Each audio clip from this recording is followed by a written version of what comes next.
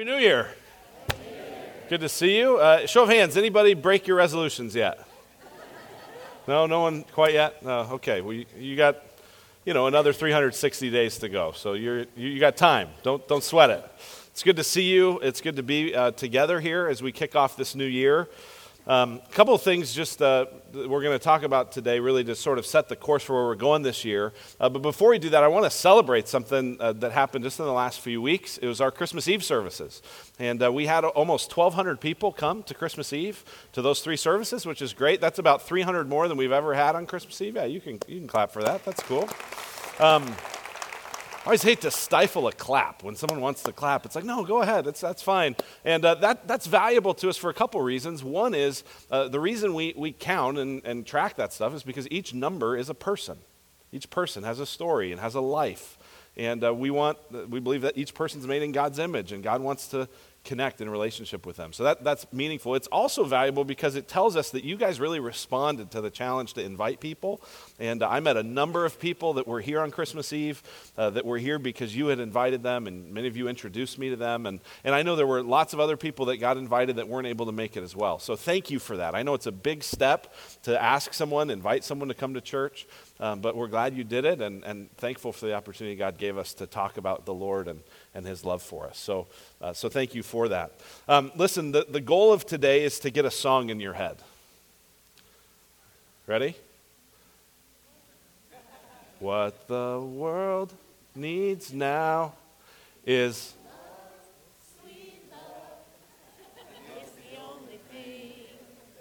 there's just too little love. Right? Everybody knows that song. It's great. Well done. Give yourself a hand. Good job. You did it. Beautiful voices up here. Wow. Thank you so much. You can just keep singing throughout the service. That'll soothe me. What the world needs now is love, sweet love. That's a song that was recorded in 1965 by Jackie DeShannon.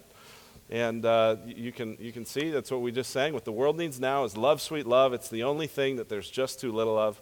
No, not just for some, but for everyone. That song's been recorded over 100 times by 100 different artists, live and in albums.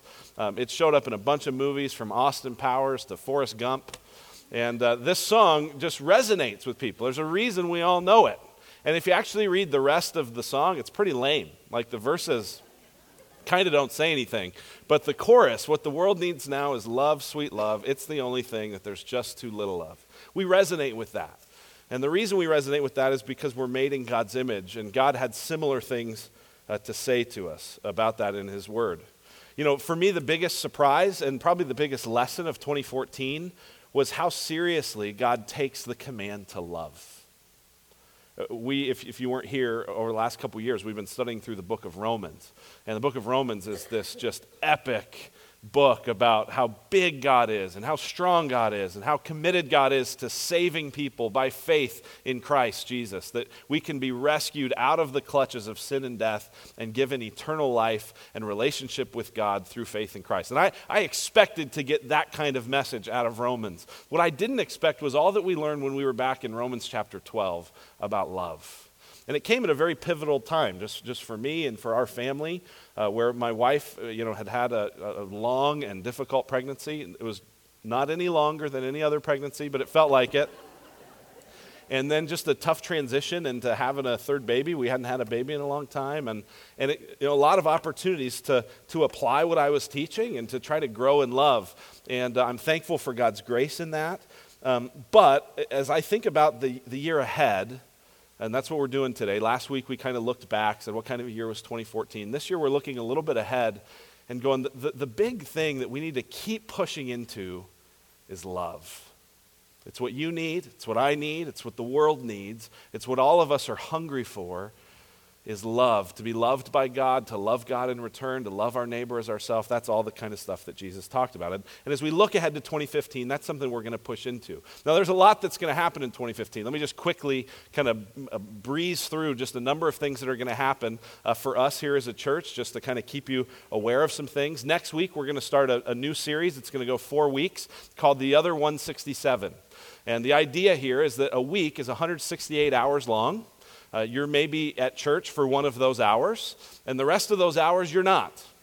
And so this is a series looking at what happens the other 167, looking at all of life. We say often around here, all of life is all for Jesus. And so we want to talk about, okay, how does faith intersect with some key things that happen out there rather than in here, okay? So we're going to talk about marriage, we're going to talk about parenting, we're going to talk about money, we're going to talk about work, and about how all of those things which have such influence and pervade our lives can be things that honor the Lord. And so we're going to talk about that in the next 4 weeks. So I hope you'll join us for it.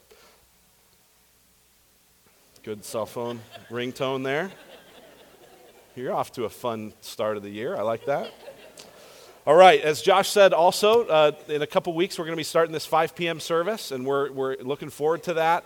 And as he said, and I just can't emphasize this enough, we really need a significant number of you to decide to stop coming at 10:45 and start coming at 5.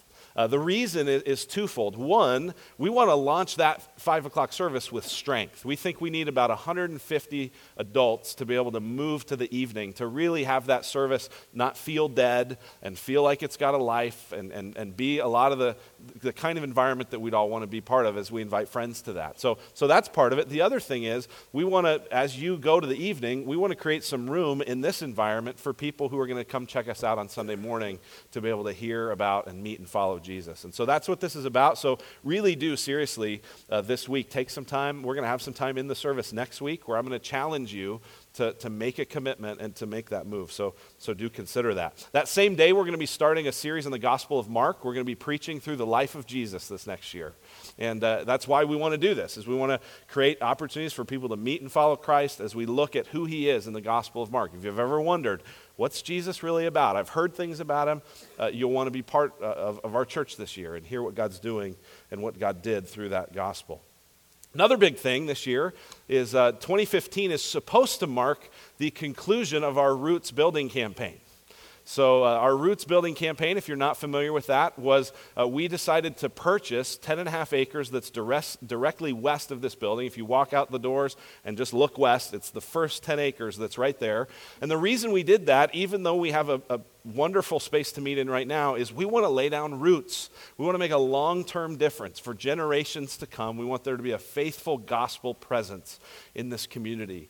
And laying down roots, owning rather than renting, we feel like is a good step in that direction. And so many of you have given and pledged and been generous and sacrificial in your giving for that. Our goal was to try to wrap that campaign up by the end of 2015. That's what we've desired to do. The big question is, are we going to get there? And I'm serious. Are we going to get there? We keep track of this on the back of your program. You can look just sort of in this program at just the amount of money that's come in and where we're at in that. And this program doesn't reflect any of the kind of last second end of the year gifts. We haven't been able to record that before they went to print. But Roots campaign, we would love to try to get that done. And some of you are in a place where you're like, gosh, I wish you would just quit talking about this. I don't like building campaigns. I have a very simple solution for that. Just give to it and we'll be done. Like, we'll just, once we hit the goal, we don't have to talk about it anymore. I heard a pastor once say, we have good news and bad news. The good news is God has provided all the money that we need for this campaign. The bad news is it's in your pocket. And we don't want to belabor that. We don't want to, guilt anyone into it. But we really feel like this is a worthwhile investment. 10,000 years from now, you'll be glad that you invested in a gospel presence in this community.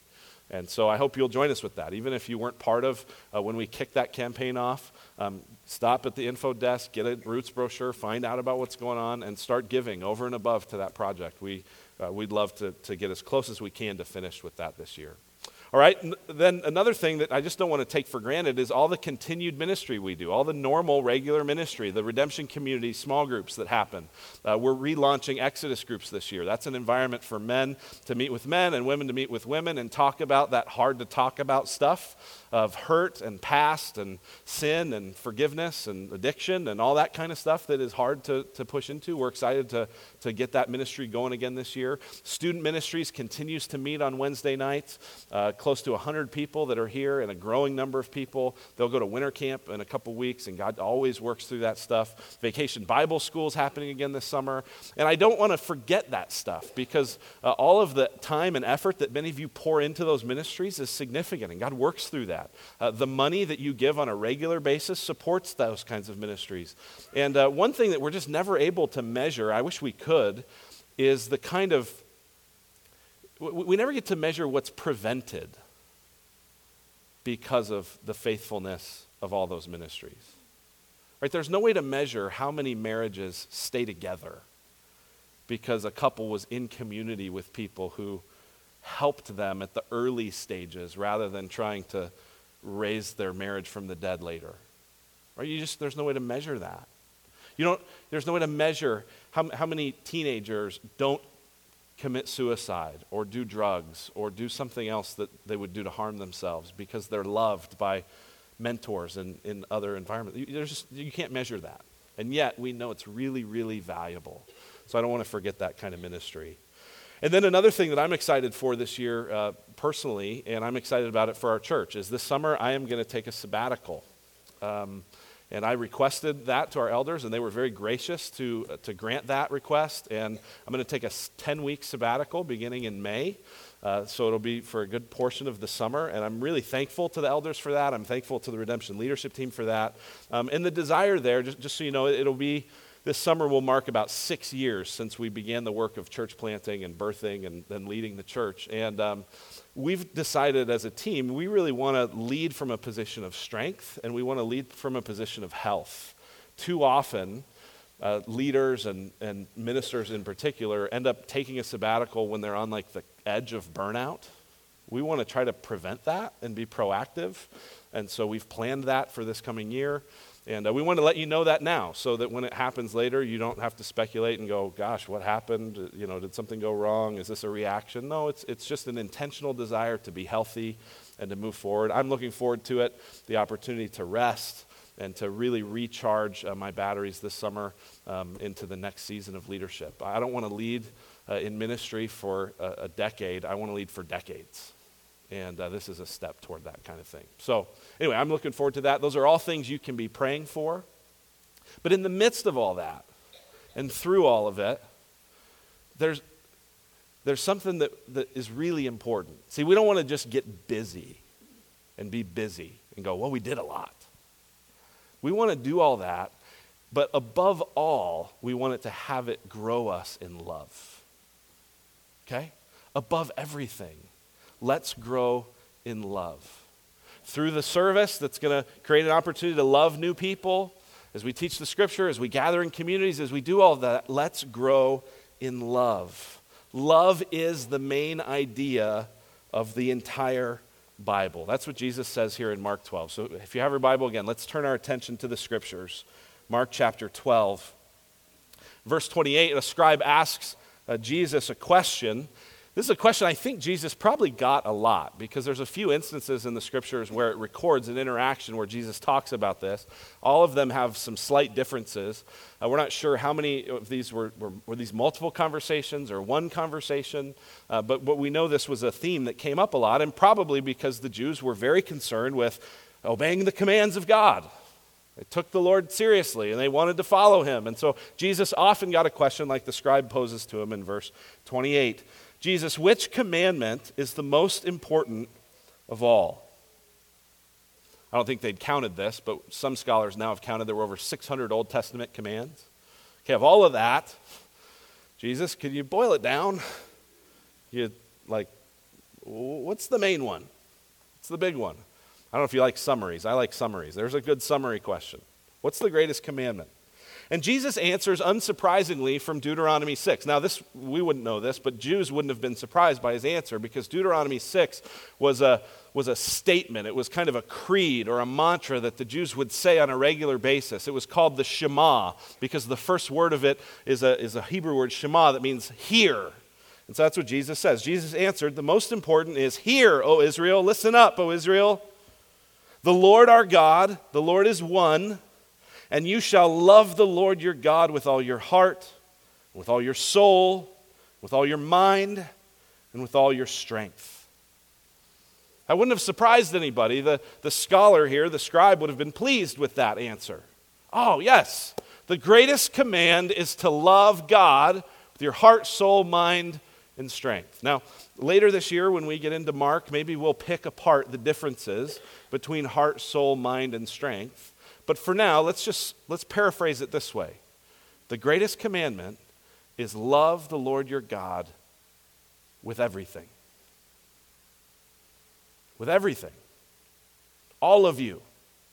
Yeah, your mind, your strength, your heart, your soul, all of it. Everything. And we need to hear this because we're people that like to compartmentalize. We sort of like to view life as a TV dinner. And the reality is life is a chicken pot pie. It's an illustration I use a lot. I think it's very helpful. Right? You have a TV dinner where there's all these compartments and the food doesn't touch, which for some of you is like heaven to have your food never touch. It's just wonderful, right? The peas are here and the carrots are here and the potatoes and the pot roast, and it's all just in its nice little compartment and it never touches. Right? And if someone came to you and said, hey, I've got a TV dinner, bad news though, the carrots went bad. You could still eat it. You just go, okay, well that's in its safe compartment. It hasn't touched anything. I'll just eat everything else. Right? And that's how a lot of us want to view life. You know, well, my family's okay and work's pretty good. You know, I don't pray very much, but hey, you know, these components don't touch each other. All of life is fine as long as, you know, on balance, it kind of is good. That's not how life is. Life is a chicken pot pie. All the ingredients are mixed together, right? If someone came to you with a chicken pot pie and said, hey, I've got this chicken pot pie, but bad news, the carrots are spoiled. But you know what? Just pick them out. What would you do? Let's go out to dinner, right? Let's not do that, right? Because you'd go, well, it all touches. It's all connected. That's how life is. That's why Jesus says, love God with everything, all of you, every part. But, and this is where I'm just so thankful for the kindness and grace of Jesus, that's a very hard command not only to do, but even to understand, isn't it? Like, how do I know if I've loved God with 90% or 94 or 100? Like, how do I know that? How do I know if is this just I sit there until I feel warm? What is this? What does this look like? What does this practically mean to love the Lord my God with everything? And so Jesus adds a second commandment. Now, the guy didn't ask, hey, what are the top two? He said, what's the top one? But Jesus knew the second goes with the first. And really, you can't do the first if you don't do the second. And so here's what Jesus says in verse 31. The second is this: you shall love your neighbor as yourself. That's from Leviticus 19. You shall love your neighbor as yourself. There is no commandment greater than these. In Matthew, it says that all of the commandments hang on these two. Love God with everything. Love your neighbor as yourself. There's no commandment greater than these. And the reason for that, and we read in 1 John and other portions of Scripture, is that you can't love God if you don't love others. If you say you love God, but you turn away from your brother who's in need, you're a liar. You're a hypocrite. If we say we love God, but we curse those who are made in God's image, we lie and the truth isn't in us. Our love for God is demonstrated and fleshed out and proven by our love for others. These, Jesus says, are the greatest commandments. There's nothing greater. The scribe goes on to sort of, confirm to Jesus, yeah, Jesus, you're right. Which I think is just really funny. I sort of imagine Jesus going like, I know I'm right. Yeah, thank you. I appreciate that, but I know. I had it. I knew I nailed it. But he doesn't. He just says, hey, man, you're not far from the kingdom of God. If you're seeing it the way I'm seeing it, you're not far. Like, you're getting it. Most people don't get this. And here's the thing. Even for us today, and even though we have a Bible, and even though many of us would say, and are Christians, many of us don't get it. Jesus is saying this is the most important thing. And yet when we think about our spiritual development and our spiritual growth, we very rarely think about it through a lens of love. Instead, we think about it through other things. I made just a short list. We think about it through knowledge. I'm growing in my faith if I know more, if I've read more, if I've attended more classes, if I've listened to more things. We think knowledge is spiritual growth. Knowledge is important, but that's not the key indicator of spiritual growth. We think experience. If I've been a Christian for a long time, and I've been around the block, and I've seen some things, then I'm growing spiritually. Well, that can be valuable, but that's not the most important. We think activity. If I'm busy, if I'm doing a lot, if I'm really committed to a lot of different church projects and things for God, then I'm really growing. Again, those are important. They can be incredibly catalytic for your faith. That's not the main thing.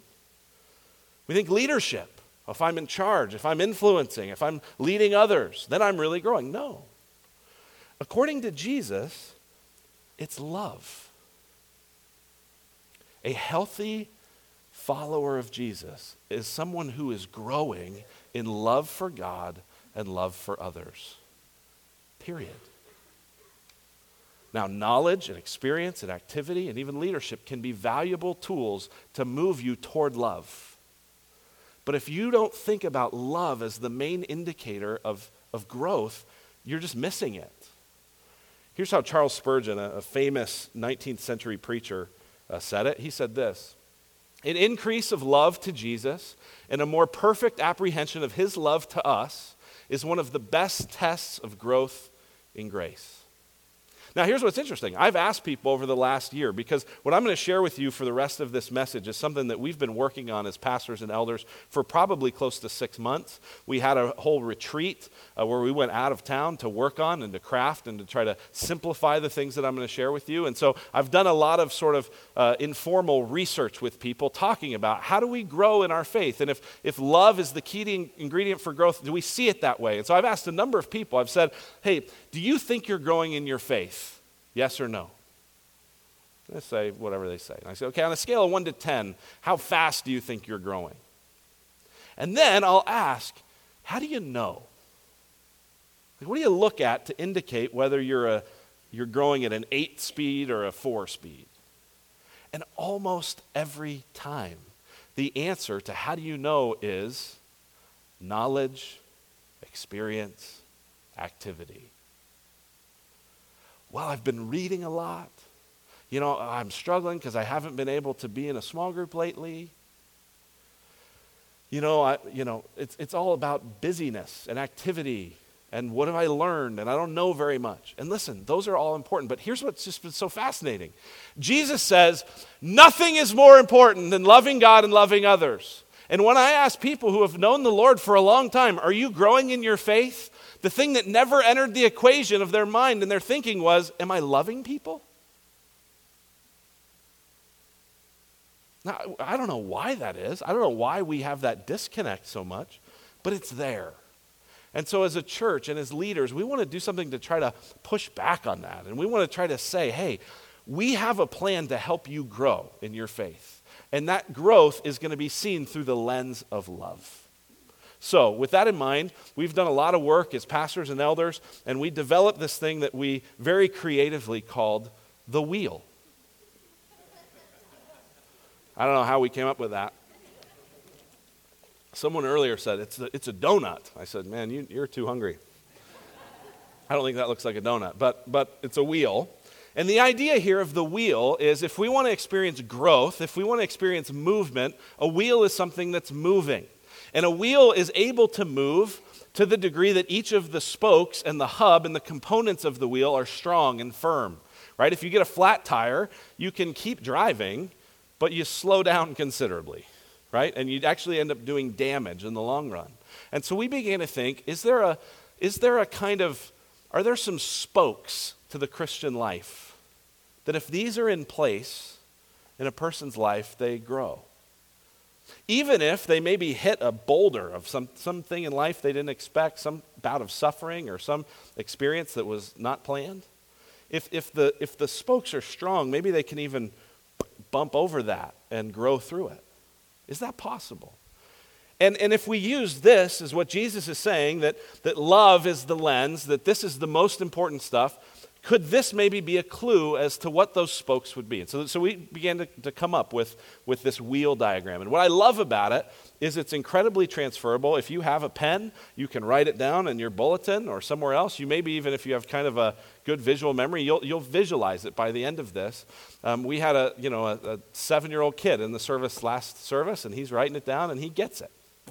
And it's very transferable and very simple, and yet I think there's also a level of just how profound it can be, okay? So these are the components that if they're in your life, as a follower of Christ, you'll grow in your faith, okay? The first one we get just right here from Jesus. Love God. Love God. Love God. If you don't love God, you're not going to grow in your faith. If this is the most important command, love God with everything, then we need to love God. That's the first spoke. Well, what does that look like? What does that flesh out? Well, we've already said love our neighbor, and we'll talk about that more here in just a moment. But a few things specifically that we think really kind of are indications of our love for God. One is our public worship. Our public worship, our ability to gather together on Sundays or other days of the week and to adore God, to celebrate Jesus, to rejoice in who God is and what he's done for us, to worship publicly. Now, I understand that looks different for different people, right? I mean, some of you, like if you were allowed to have a tambourine in here, you would have it, right? And you like to kneel, and you like to shout, and you like to jump and to dance, and that's wonderful. Others of you, when you get really fired up, it's like, indeed. And that's when someone next to you is like, whoa, like they're on fire, right?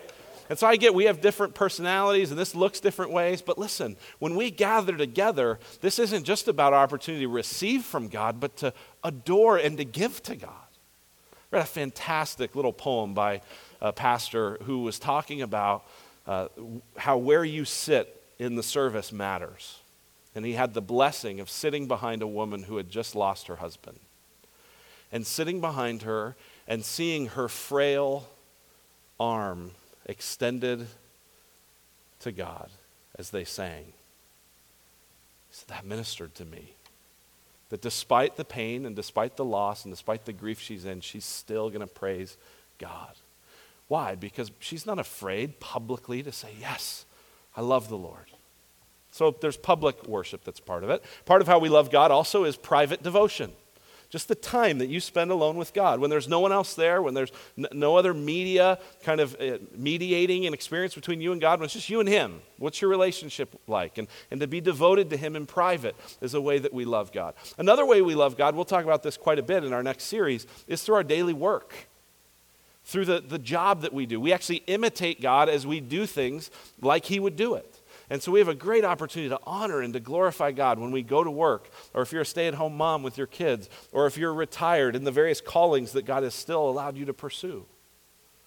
Our daily work, our private devotion, our public worship, those are all ways that we love God. Next part of this is moving into neighbor. And as we moved into neighbor, we decided, you know what, neighbor is I mean, Jesus said it, we can't critique him, but it's broad. Let's try to get a little more specific about who are the different kinds of neighbors that we might engage with. And the first kind of neighbor, first kind of other person we might engage with, the one closest to home, is family. So we said the next spoke of this wheel is to love family. Love family. Now, this was one that the guys, this wasn't part of our original thinking, but as we went on that retreat and had that meeting, one of the things that emerged was just how prevalent the reality of family is. I began to think, well, gosh, is family, does this apply to everyone, right? Because not everyone's married, and not everyone has kids, and not everyone's a grandparent, and does this really apply to everyone? Is this really such a significant part of spiritual growth? And then I began to look at the Bible. I saw, okay, the first command in the Bible, be fruitful and multiply, is a command about family. The first institution in the Bible is the institution of marriage. That's about family. When sin enters the world, it begins to create conflict first in a family. When God begins to promise that he's going to undo the effects of that sin, he calls Abraham and promises him a family. The rest of the Bible is talking about this family line that will culminate ultimately in Jesus Christ, who is called the Son of God and our older brother. We are children of God by faith. The scripture calls the church Jesus' bride, Jesus' wife. The scripture culminates in Revelation 19 in a big marriage feast, celebrating the union between Jesus and his people. So is family part of the Bible? Yeah, it's a big deal. Now, here's a little bit of how we see this. This family that we're to love is a multi-generational component, right? So children are to love and obey parents, but adults even are to honor father and mother. That's one of the 10 Commandments. So there's a multi-generational thing. There's looking at your past family. There's loving your present family. There's maybe even planning for or anticipating or doing things to love future family. So there's a multi-generational dynamic. There's honoring roles, right? Husbands lead and serve and love their wives. Wives love and respect and honor and follow their husbands. Children obey parents. Parents are to not exasperate their children, but bring them up in the fear and instruction of the Lord. We're going to talk about that in these coming weeks. There's also just this idea in family of sacrifice.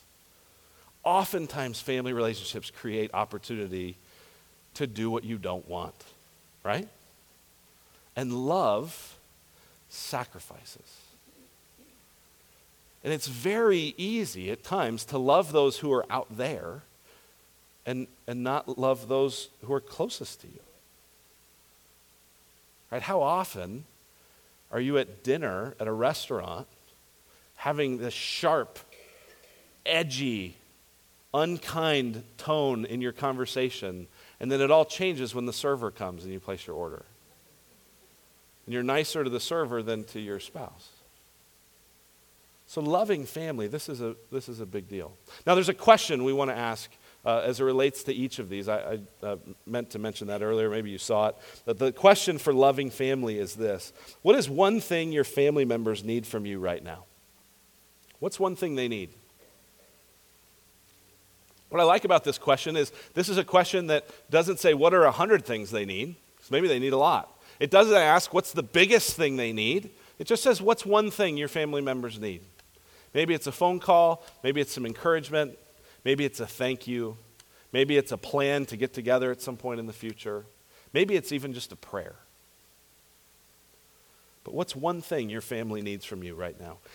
Each of these questions, by the way, I think would be great to use in conversation with each other as you meet in small groups or as you meet with friends, just to go, hey, what is one thing your family needs from you right now? And to be able to encourage and hold each other accountable with that would be good.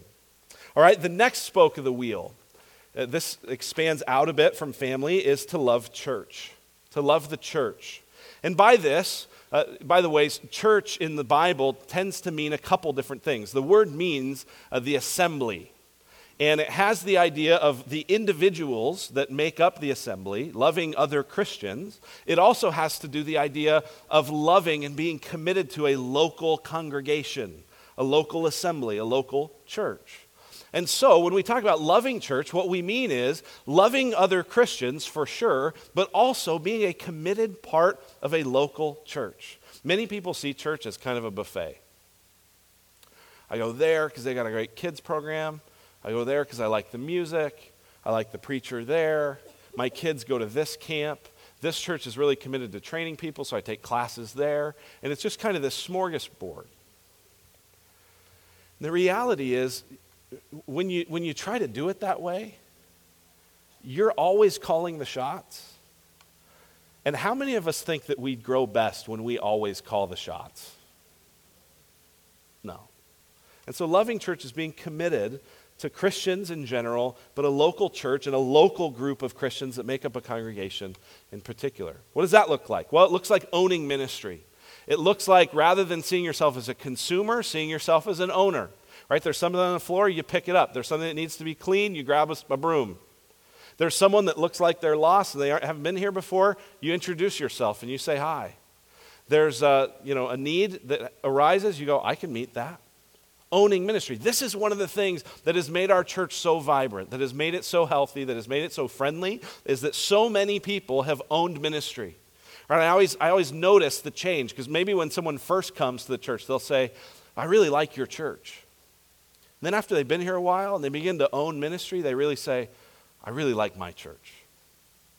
And that shift is big, to begin to own ministry, to live in community with one another, encouraging other people, blessing other people, to serve faithfully, to use my gifts and my talents and my time to be able to be a blessing to other people. This is part of loving church. Now, it's very much the case that people today want to dismiss the local church.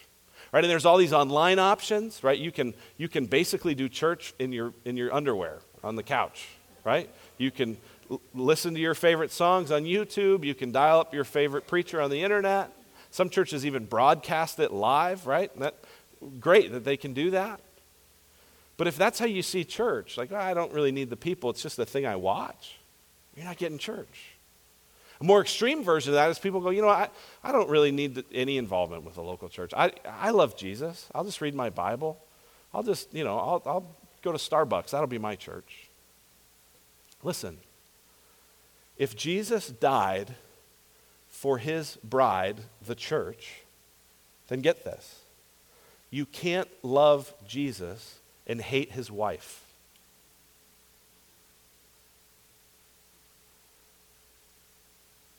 And maybe you think she's ugly. Don't tell him. Right? And here's the deal. You're part of the ugliness. Right? If you find a perfect church, don't go there, you'll ruin it.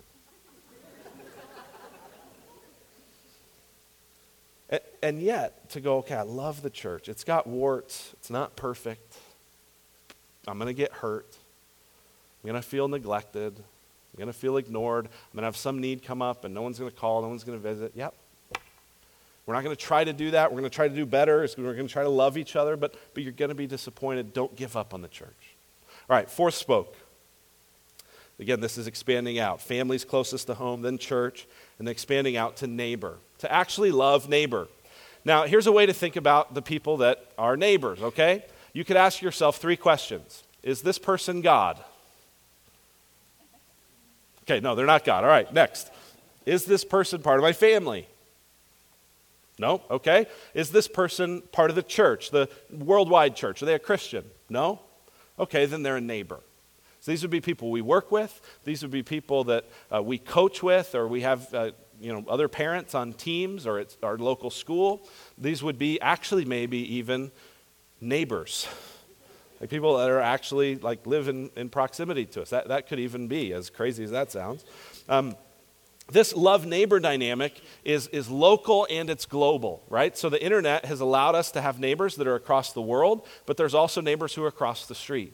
And we're to love people. We're to love people that don't yet know Christ, right? Jesus said, the world will know that you're my disciples by your love. He didn't say, the world will know you're my disciples because you're right. The world will know you're my disciples because you're loud. No. The world will know you're my disciples because of your love for one another. And so we're to love one another, and we're to love non-Christians, and we're to invite people who don't yet know Christ to come see the love of Christ. This means personally, as we love our local and global neighbors, we do good works. We serve, and we love, and we bless. There's a place in 1 Peter chapter 3 where it says, always be prepared to give an answer for the hope that's in you. And many people never have anyone ask because we're not doing enough loving and tangibly serving of people where they go, why would you do that? And then you get to talk about Christ. Right? So there's good works. There's also bold words. Being able to give a reason for the hope that's in you. Being able to tell someone about, here's what God has done in my life. Here's the good news of the gospel. Here's how you could become a Christian. All of that are components of loving your neighbor. Now, there's a diagnostic that I just recently came across that I found really helpful. I'm not going to ask for a show of hands, but I'd love for you to sort of take this little test just by yourself here about this. There are basically 3 kinds of Christians. If you're in the room and you're not a Christian, you don't have to take the test. But if you're a Christian, ask yourself, which of these 3 best describes your Christian faith as it relates to this idea of loving neighbor? First one, a private Christian. This is a person who has many non-Christian friends, many real relationships with people that don't know the Lord, but keeps faith to themselves. It's scary to talk about, Maybe they know I'm a Christian, maybe they go to church, but I mostly keep this to myself. That's a private Christian. Next is a secluded Christian. This is someone who's comfortable talking about their faith. They're open about it. They're not ashamed. They just don't know any non-Christians. Or they know them, but only at an acquaintance level. Not any like real friendships, real relationships where like serious stuff in life would come up. These are secluded Christians. For many of you, if you've been a Christian for longer than 10 years, and it wouldn't be surprising if you're in this secluded group. So life revolves around church, and you know a lot of Christians, and your deep friendships aren't with non-Christians. You could talk about it, but you just don't know them. The last category is public. This is a category that I think we all as Christians aspire to. Many non-Christian friends, and open about my faith. So I know and love people that don't know the Lord. I have real relationships. I don't view them just sort of as a notch on my spiritual belt, but I really know and care about them, and I'm really open about my faith with them. We have real conversations about faith and God. Which of those are you? Again, I think one of the reasons our church has been dynamic and strong is because many of you are public Christians. That's encouraging to me. I also think that the longer we're around and the bigger as a church we get, the easier it'll be to be in those first two categories. We want to help you this year and over time to move out of being private, be able to get your faith out there.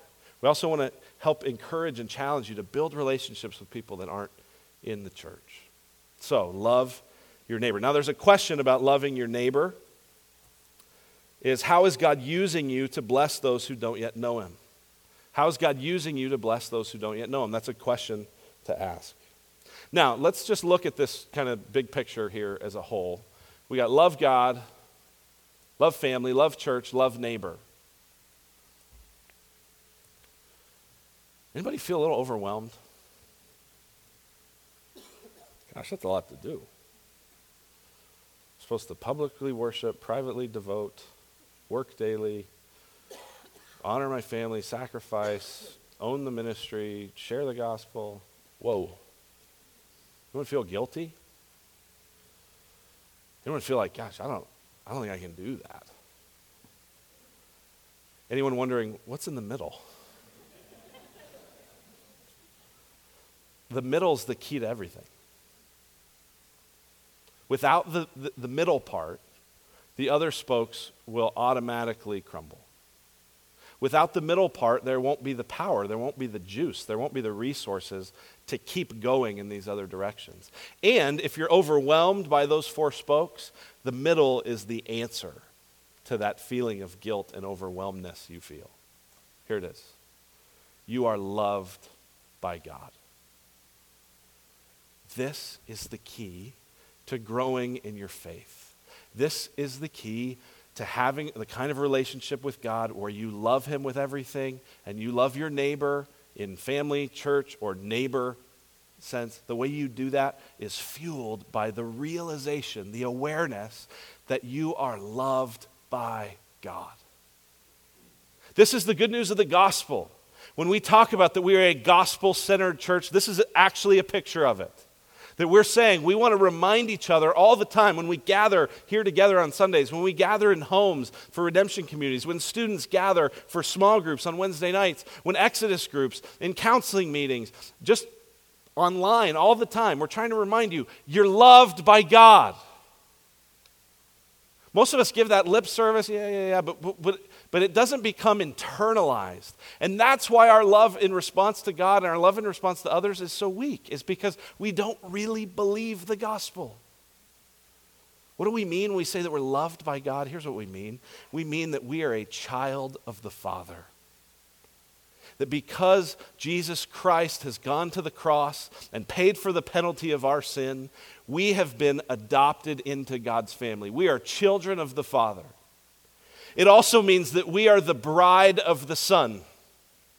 And again, I find that to be a very odd concept as a man, to think about that I'm the bride of Jesus. But then I think about how I love my wife. And I think about how I felt the day I looked down that aisle and saw her coming in radiant white, and to think that's how God feels about me. 'Cause I'm the bride of the Son. Then we're the home of the Holy Spirit. We don't have to go to a temple to experience God's presence. We don't have to do some magic incantation to experience God's presence. If we're Christians, we've put our trust in Jesus Christ. He saved us from our sin, and He's given us God the Holy Spirit in us. He's been given to us. We've been filled, indwelt, sealed with God Himself. This is the core of the faith, that we are loved by God. We are children of the Father. We're the bride of the Son. We're the home of the Holy Spirit. And to the degree that we embrace that and believe that and trust that, we will want to respond by loving God and loving our family and loving the church and loving our neighbor. And we'll grow slowly but surely more into the image of Christ. That's where we want to go this year. And that's where we want to go every year. That's why we do everything we do as a church, is to help you grow in these 5 loves. Let's pray. Father in heaven, thank you for the love that you have shown us in Christ. Thank you that you've adopted us as your children. Thank you that you have made us your spotless bride. And thank you that you've indwelt us by your Spirit. Father, I pray that that would fuel us to respond to you and to the world with love. We pray in Jesus' great name. Amen.